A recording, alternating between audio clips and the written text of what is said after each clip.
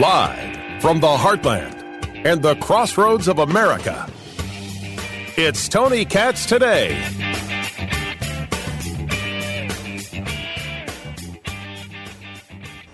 The situation is stabilizing, and the U.S. banking system remains sound.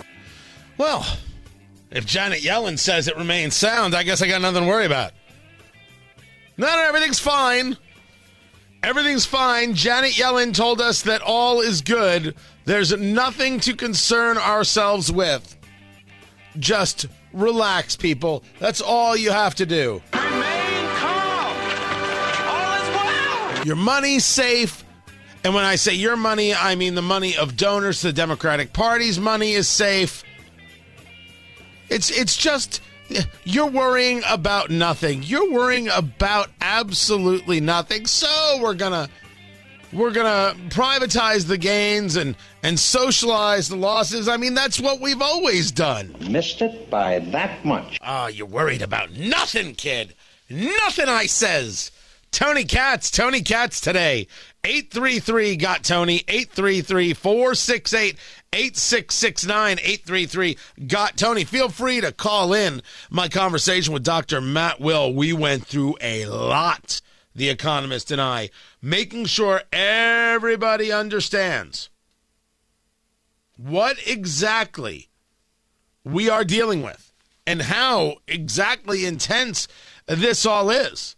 And we got into whether or not the Federal Reserve, how they're going to go about doing things. Are they going to raise interest rates, even though they're being told you raise interest rates, more banks might have issues because they put their money into bonds and the bonds have less value if the rates go up. I mean, that's an interesting kind of place to be. You mean if I raise rates, I destroy the banking industry, which I'm told, according to Janet Yellen, is just fine. But if I don't raise rates, then inflation stays the same. What do you say, Janet Yellen, White House, I shouldn't say White House, but United States Treasury Secretary? Well, I consider it utterly essential for Congress to act to raise or suspend the debt limit. I really worry about waiting until the last minute to do it. What we saw in previous debt limit impasses, and I'm thinking especially of 2011 when it took until the last minute to be resolved.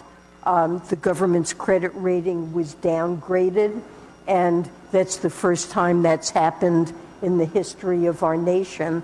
And that's something, this kind of brinksmanship with the debt limit, I think really imposes substantial harm. It raised the cost to the United States of borrowing, and in turn, the short-term borrowing costs of millions of consumers and small business. Maybe you should spend less. Spend less, you borrow less. That's the answer, right? I mean, that's how rational people do it. You either have money in the bank or you don't have money in the bank, and therefore you have money to spend or you don't have money to spend. Never once in Janet Yellen's conversation is it, you know what, we should spend less. They never get there. They never approach that moment. You know, there's something called Godwin's Law. Have you ever heard of Godwin's Law? It is a law about the idea of conversations on the internet. And it's Godwin's Law of Nazi analogies. And it states that the longer a conversation online grows, the probability of a comparison to Nazis or Hitler approaches one. You got to admit, that's genius. That is absolutely true. A conversation approaching, hey, maybe we should spend less, never, ever, ever, ever approaches one. These people never get close to approaching one. They never get close to saying, hey, we should do something about the spending. Never once does Janet Yellen turn to her people and say, what do you think of less spending? No, less, hello? Wait a minute. Wasn't everyone just here just a second ago? All I said was less spending. Janet Yellen needs to walk into a room and say, I think we need to spend less. Yeah, well, that's just like your opinion, man. I think she needs to walk in to the people there who got bailed out of Silicon Valley Bank and say, we need to spend less. It's not like they're going to listen to her either. Treasure bath. I'm going to have a treasure bath. Treasure bath. Treasure bath. That's what they're doing right now with quite possibly your money. I know some people don't want to call it a bailout, but I did. So I'm going to get into this with Dr. Matt Will, economist at the University of Indianapolis. But there are some other things going on.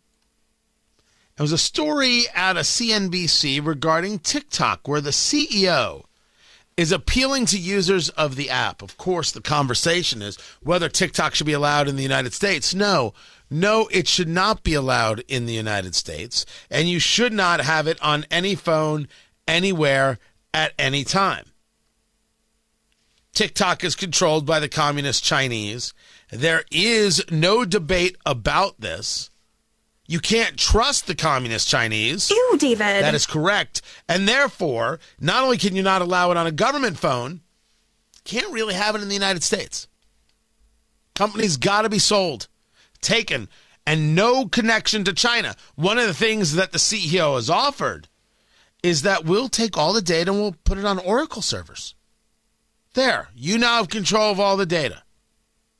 That's not enough, because that would involve having trust, having faith in China, and no one should do that.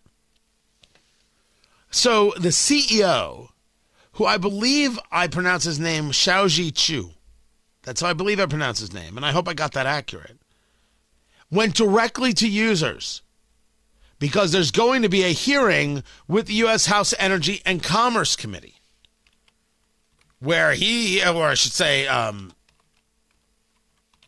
TikTok's going to be under the gun. And he's going to users saying, don't let them do this. Emphasizing the large scale of TikTok users, small and medium-sized businesses, and its own employees based in the U.S. that rely on the company. The Committee on Foreign Investment in the U.S. is pushing for the parent company of TikTok, ByteDance, to sell its stake or face a ban. I'm not sure what level of propaganda was pushed towards the TikTok user. I am not a user of TikTok. I will tell you, the minute it does sell out of Chinese hands, I will. Oh, the cigar and bourbon content, bloop, going right on with the strategies that we've been putting together for how we're going to do this. The mistakes that I've made and I'm now correcting on the entirety of my social side. Oh my gosh, fixing everything. Kylan, we're going to have you working in about an hour. It's very impressive stuff. It's Kylan who's running the board today. I have somebody new every week. We don't actually have a producer for this show. We've just got people we randomly pick up off the street. They tend to come back. True story. True story. TikTok needs to be out of Chinese hands. And that's the end of the ball game. And I would say this to any content creator on the platform. Because they're the ones who are going to get hurt if TikTok just goes away. And I feel awful for them. I don't want this for them. It's best that the company gets sold. And there are plenty of companies that will buy it. And you'll say to me, oh, sure, somebody with the inside track is going to get a special deal. Someone's brother-in-law is going to get a special deal to get TikTok. By the way, TikTok has more than 150 million monthly active users. Sometimes you'll see MAU. That's monthly active user. That's huge. And TikTok, how do I explain how much TikTok leads the way? So let me go back to Kylan. I did not tell Kylan I was going to talk to her about this, but Kylan is radio, and Kylan is an actress, and Kylan does a whole bunch of things. Generationally, you're Gen Z, right? I am. Yeah. Like you're in your 20s. You're in your near mid 20s. I'm going to say. Mm-hmm. I'm not wrong about that, am I? No. Okay, no. we'll leave it there. We don't need exact ages. We don't need blood types or anything else like that. Does anybody in your age group use Facebook at all? Hardly. Only because their parents say they have to. Right. Just to keep up with what they have on Instagram. And that's the ball game, kids. There's an entire generation, multiple generations, that think you're crazy for using Facebook. You still think Facebook is new. And yes, the vast majority of things you see from TikTok are the same little nonsense dance, and you don't even know why it's a thing, and yet 100 million people are doing it. There are whole worlds of TikTok. There are people who are into cars, and there's people into music, and there's people into this. I am sure if you look up bowling TikTok, you have TikTok, don't you?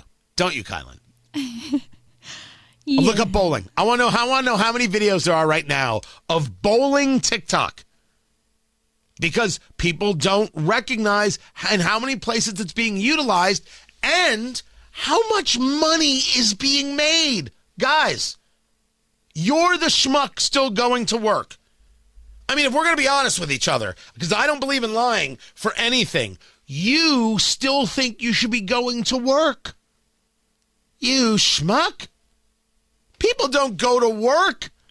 They are the work. They create the content. Other people watch it. Money flows in. Were you able to look up bowling by any chance? I was scrolling through the users right now. There's no specific number, but this is quite a few swipes down. Yeah, like there's bowling. There's bowling content on TikTok. All I'm saying is it's out there and people want to see it. It is remarkable. You ask yourself, why would anybody want to watch that?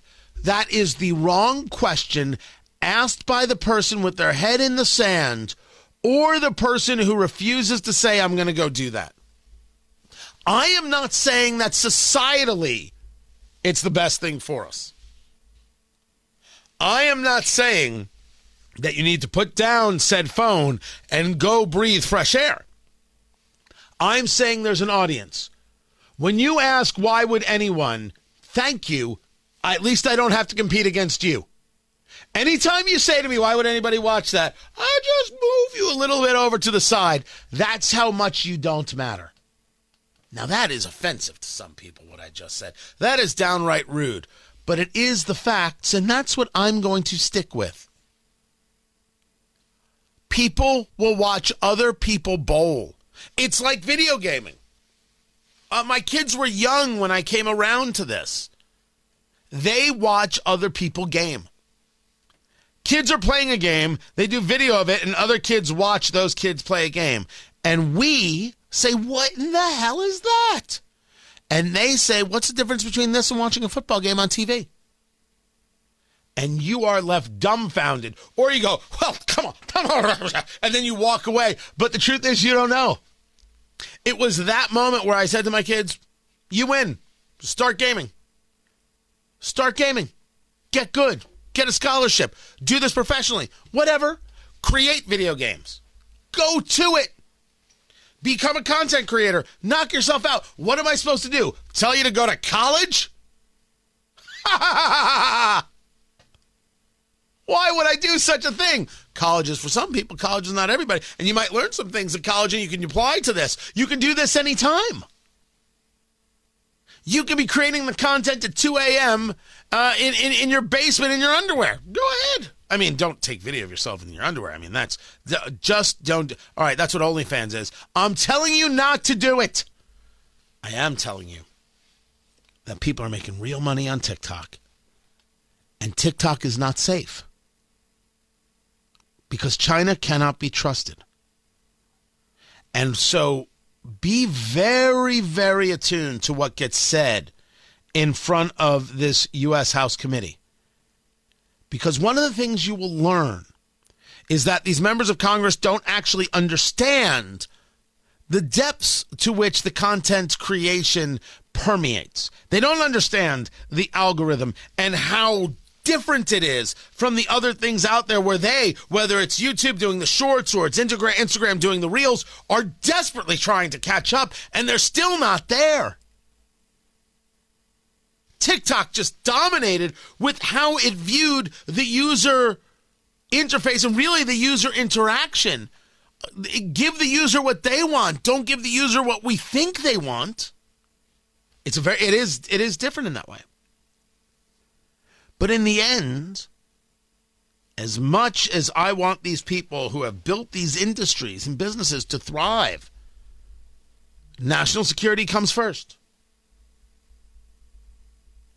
National security comes first, and that means it has to go, whether China likes it or not.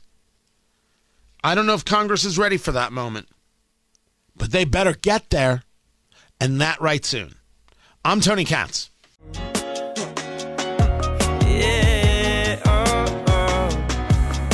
So the cast of Ted Lasso ends up at the White House. And while they're there, it's absolute bedlam because of a reporter you might not know about named Simon Ateba. Tony Katz today. Simon Ateba has been part of the White House briefing for a while. He's with a group called Today's News Africa. And he does not like the fact that he doesn't get called on.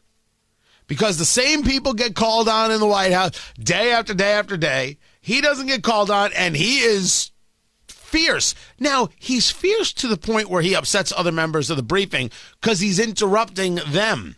And it gets nuts. But he's trying to make the point that why don't others of us get a chance to speak? And so you've got the cast, right? You got Jason Sudeikis, you got Hannah Whittingham, you've got Roy Kent, that Brett Goldstein, I think, is the name of the actor. And oh my. Yeah, right. You're right. You're here for me. No. That's not. We're not doing this. We're not doing this. We're not doing this. We're not doing this. From across the room. You've been discriminating against me and discriminating against some people in the briefing room. And I'm saying that this is the U.S., this is not China, this is not Russia. Let her start. This is China, this is not Russia. And other members are saying, let her start. Now, some of those people are Brian Karem. Brian Karem used to write for Playboy. You want to talk about a nasty dude towards President Trump. Nasty. So you've got the cast standing behind her. She's trying to do this thing. I mean, even I felt bad for Karine Jean-Pierre at this moment. This is not Russia. Okay. What you are doing, you are making a mockery of the first Amendment. Decorum, please. It's been 7 months. You've not called on me. You've not my messages. I'm saying that's not right. That's not right. On times, welcome, guys. Welcome to the press briefing room. Okay. Now, his argument is actually sound. Who cares if the cast of the television show Ted Lasso is there? He wants to be able to ask questions. Why is he being excluded? When is the right moment to stand up? So it's pretty interesting when you take a look at it from that point of view. But I mean, what is the cast supposed to do?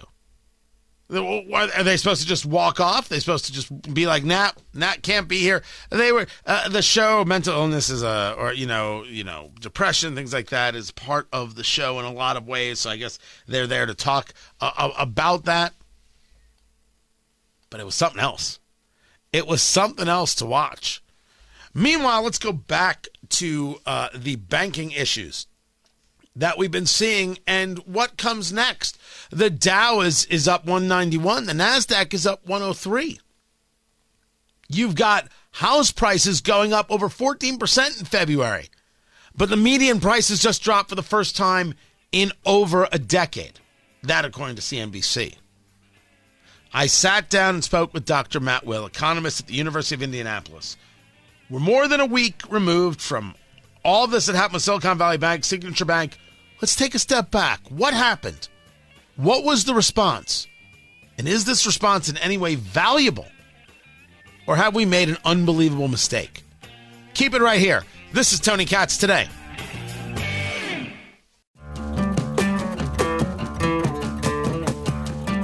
I think that lifting the FDIC insurance cap is a good move. Now, the question is, where's the right number on lifting it? But recognize that we have to do this because these banks are under-regulated. And if we lift the cap, we are requiring or relying even more heavily on the regulators to do their job. I try not to listen to Senator Elizabeth Warren, but are we now going to see an increase happening in the FDIC? Why would it even matter if we've already stated that we're going to privatize gains and socialize the losses? Tony Katz Today. Good to be with you. Let me bring in Dr. Matt Will, economist, University of Indianapolis, who we've been talking to about these issues. We've been engaged in these conversations. And the last we spoke, you were breaking down, sir, the insanity of what we were seeing from Silicon Valley Bank, from Signature Bank in New York, which is a story that doesn't get enough play at all, sir. Then, of course, the conversation regarding Silvergate and how they were involved in the crypto world. But let's take the step back. If you were explaining this to somebody from another planet, trying to explain to them what happened here and what took place here, how do you explain what has happened with Silicon Valley Bank and with the banking sector as a whole? You know, Tony, I think that's where we have to start, because it's important that people understand the problem before we get into the nuts and bolts of what's happening. The problem started with banks who have too much interest rate risk and too much credit risk. Tony, those are the two kinds of risk that banks have: interest rate risk and credit risks. And they weren't hedging their risk, and they were making bad loans, bad investments. That's where it all started. Elizabeth Warren is wrong. They weren't under-regulated, they were misregulated. The current regulators missed the ball, they dropped the ball, they totally didn't understand what was going on. That's where the problem starts, and we have to remember interest rate risk and credit risk.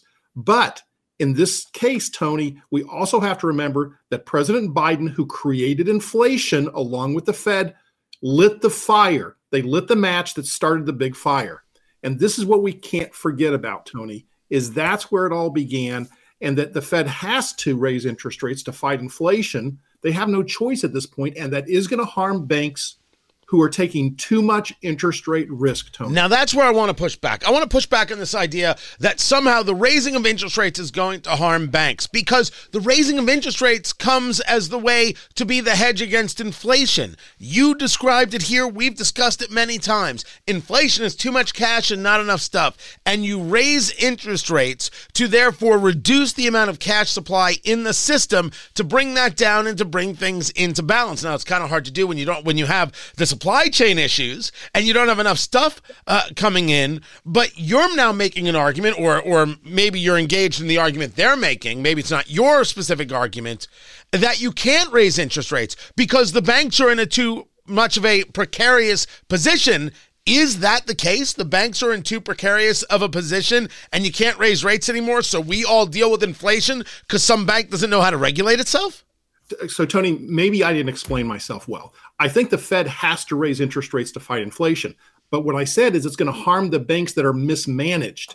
It's not going to harm the good banks. It's not going to harm the banks that have managed their risk properly, that have good credit risk. Those banks won't be harmed. And that's perfectly fine, Tony. In fact, they'll benefit from higher interest rates because they'll be able to charge a higher rate on the loans they make.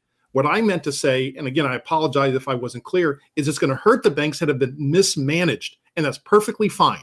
If you're a mismanaged bank, if you've been rolling the dice and gambling, you should be gone. You shouldn't be around. Someone should gobble you up, and we should only have good, solid banks remaining. Talking to Dr. Matt Will, economist at the University of Indianapolis. Okay, we're talking about well-managed and mismanaged banks here. That's what we're referring to. Talk to me about this mismanagement. As we know the story from Silicon Valley Bank, they were doing what could be seen as the proper thing. They were buying what is the safest buy in America, which is a bond, because they wanted to make sure they had the money if their depositors come calling. But there was also a conversation that they were putting out crazy dollars as opposed to what they were taking in.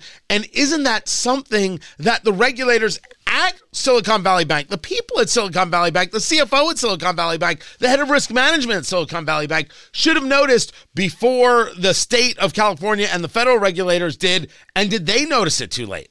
Well, Tony, let me correct one thing that you just said. They were making loans and investing depositor dollars and investor dollars in high-risk things, not safe bonds. They had a portion in that. There, it's true. Every bank has a portion of their investments in safe securities. But the problem they were having is they had a significant number of investments, go back to credit risk, in venture capital and crypto companies. That's where they went awry, along with not managing their interest rate risk. Now, Tony, there's a history behind this. So if I could spend a moment and explain to people that what happened at Silicon Valley Bank and Silvergate and what's happening at other banks is that they are traditionally investment banks. There's investment banks, Tony, and there's traditional banks. They are different. And President Clinton in 1999 signed a law that repealed Glass-Steagall. This was the act that said we will not combine the two. Traditional safe banks can't be doing investment banking because investment banking is risky.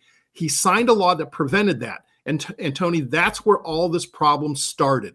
It started then, and then this gray area started mingling. And so what you have with Silicon Valley Bank is a investment bank mentality. In fact, Tony, one of their top executives was a former CFO at Lehman Brothers. Lehman Brothers, the biggest bank failure that we had at that time in history, went out of business because they were gambling on the kind of loans and investments they made. And he was the guy in charge at Silicon Valley Bank.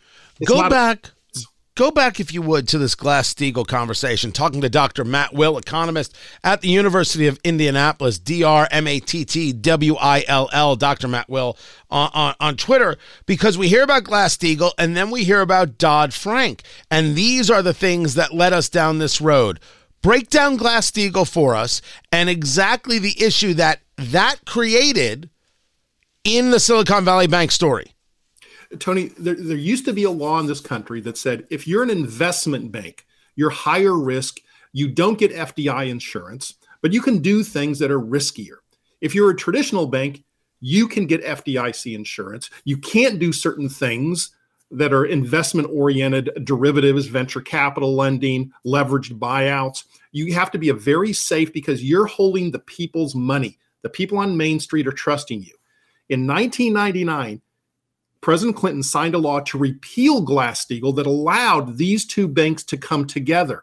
So now traditional banks could start being risky and risky banks could start being more traditional. And they got insurance. And that's what we're seeing here. The traditional bank model has been corrupted by this investment bank mentality. And I'm assuming we're going to talk about what's happened in Switzerland, and we see it happening there exactly the same way that it happened here. Now, when we talk about what happened in Switzerland, I think I've got this right. This is nuts. Credit Suisse, which is more on the institutional side of lending, started to have the same problems, the same capital problems that you saw from Silicon Valley Bank. The Saudi Arabian Bank, the National Bank of Saudi Arabia, which is the Saudi royal family, they have 9.9% of the bank. And they said, sorry, we can't help you. We can't have more than 10% as per the regulators. So you're you know what, out of luck with us. We can't give you any cash. Enter the Swiss National Bank, which pours, I believe it was $54 billion into the bank. And then a week later, UBS, a competitor to Credit Suisse, is allowed to buy the entire company. UBS is allowed to buy Credit Suisse for $3.4 billion. If I thought Credit Suisse was available for $3.4 billion, Dr. Will, you and I could have put together a team and bought this thing. That seems to be like no money at all. So people are very upset about this, saying, wait a second, what kind of boondoggle is going on here? What kind of boondoggle is going on here, and how does it relate to the other things? Well, it's almost exactly like the Silicon Valley Bank situation, because UBS, let's go back to the analogy I just gave you. UBS is a traditional bank. They are very solid. They have no interest rate risk. They have almost no credit risk. They're a very boring bank, Tony. And if you put your money in UBS, it's safe. Credit Suisse, on the other hand, was more of an investment bank. They were rolling the dice. They were competing directly with Goldman Sachs, Bank of America, and Chase for investment banking deals. These are high-risk deals, Tony, venture capital type stuff, just like SVB was doing. They were competing with those companies, and they were losing. Credit Suisse didn't have a natural depositor base like you and I. They didn't have the average person putting money in their bank. Their depositors were the Saudi Arabian government, the Kuwaiti government, these sovereign wealth funds that had billions of dollars in there. And Tony, when they pulled their money out, there was no money left to replace what they had removed. And that's where the problem was.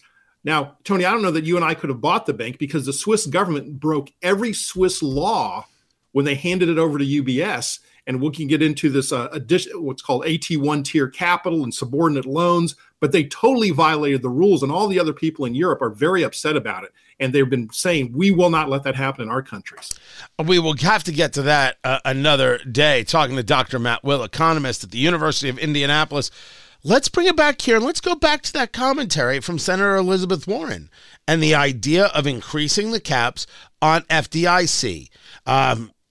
It seems that if Joe Biden, the president, already says that we'll do more to ensure that depositors have their money safe, if Janet Yellen, the Treasury Secretary, is saying we will do more to ensure the banking system is safe, what does it matter what FDIC does, the Federal Deposit Insurance Corporation? It seems to me that our leadership has stated we're going to privatize gains and we are going to socialize losses. Is that or is that not what they have said with this Silicon Valley Bank, what I'll refer to as bailout? Tony, it is factually correct what you just said, but it's even worse. Because think of the student loan situation. Let me use that as an analogy.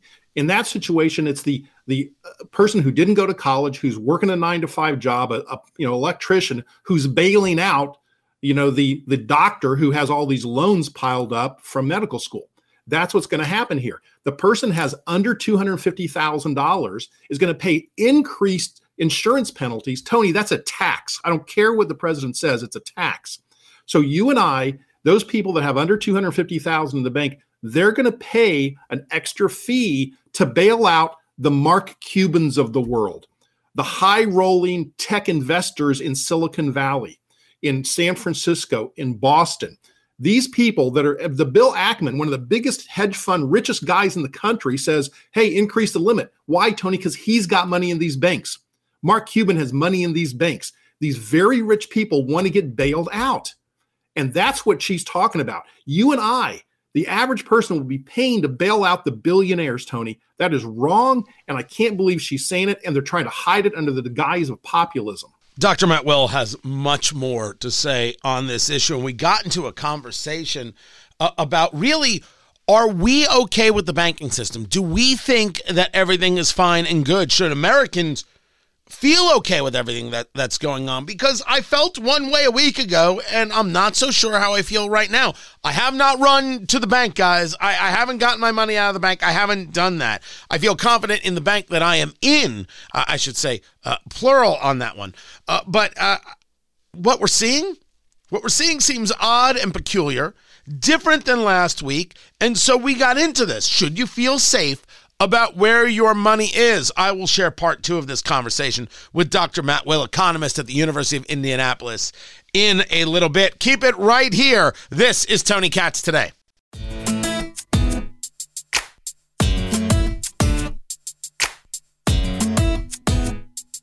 So there's an activist out of San Francisco who is warning America that this is nuts. I didn't know you need to be an activist to do such a thing. But what they're describing as nuts is not just the drug problem, but who is a part of the drug problem. Tony Katz Today. It's good to be with you. Find everything, TonyKatz.locals.com, TonyKatz.locals.com. And we're going to have part 2 of my conversation with Dr. Matt Will, economist, University of Indianapolis. We will have that a little bit later in the show, so stick around for that. This guy's name is Tom Wolfe. We're not talking about the author.